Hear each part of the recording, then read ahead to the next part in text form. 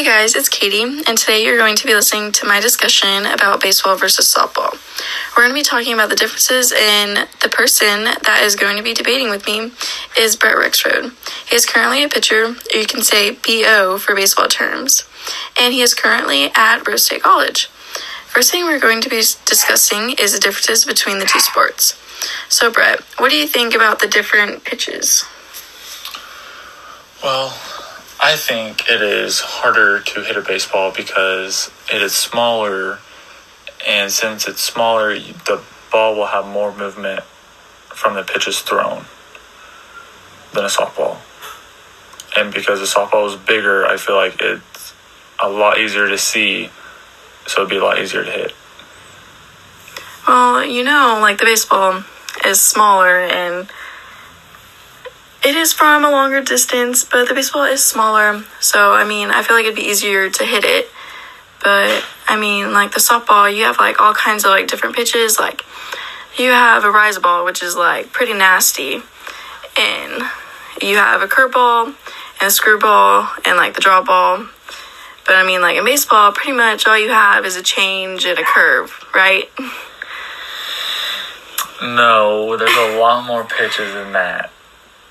But I just feel like since the ball is bigger in softball, it'd be a lot easier to hit. That's my only argument. That's all I can say. As the ball is bigger, it'll be easier to hit. Okay, so what about, the length from the plate? Well, I think since the baseball is smaller, it'll be able to be thrown harder no matter how far away from the plate you are. So I know baseball is 60 feet, 6 inches, and I don't know what softball is. What is softball? It's about it's 40 feet, I'm pretty sure. Even though there's that 20 foot gap, I feel like a baseball would still, you can throw that baseball a lot harder than you can a softball. So I feel like baseball would be harder, because you have a lot more guys that can throw a baseball in the 90s than you do softball goes that throw in the 70s.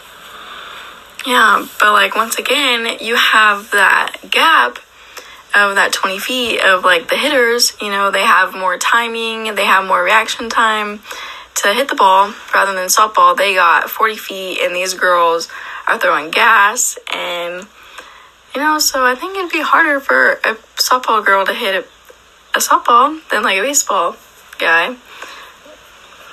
Well, I know how hard. What softball player do you know that throws really hard? Jenny Finch. And how hard does she throw? She throws upper 70s. So it's equivalent to what? Upper 90s fastball in baseball? It's about equivalent to maybe lower 90s. But it's very rare to see pitchers throw upper 90s, so... Well, almost every closer in the MLB throws at least 95. And even one guy throws over 100 consistently. Okay. So... Well, that's a good point, but MLB is only for so long, and I think more people are playing tournaments and all of that, so sometimes MLB can be irrelevant. Okay, so let's talk about the sizes of the bat. Well, I actually hit a little bit in high school. Yeah? You went to state your senior year? Yeah, we almost hit one out downtown, hit the wall. Need to hit the gym a little bit more. At the Dodger Stadium? Yeah. Well, I know for a baseball bat, you can have a top heavy, or it can just be leveled, or you can even have 2-piece or a 3-piece bat. And I feel since they're heavier, that they'd be harder to hit such a little ball coming at you so hard. Yeah, well, I mean, if you think about it, like baseball, you know, like the bat is like a lot thicker.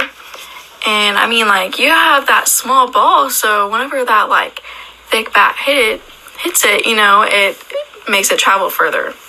And I mean, like in softball, I mean, you have a heavier ball and you have a thin bat. So, I mean, I think it's more complicated for softball players. But y'all do play on 200-foot fences. Oh my gosh, it's more like 220, but... And baseball players play on like 400, so multiply that by 2. But you're playing with a small ball, so I mean, like, it can go both ways.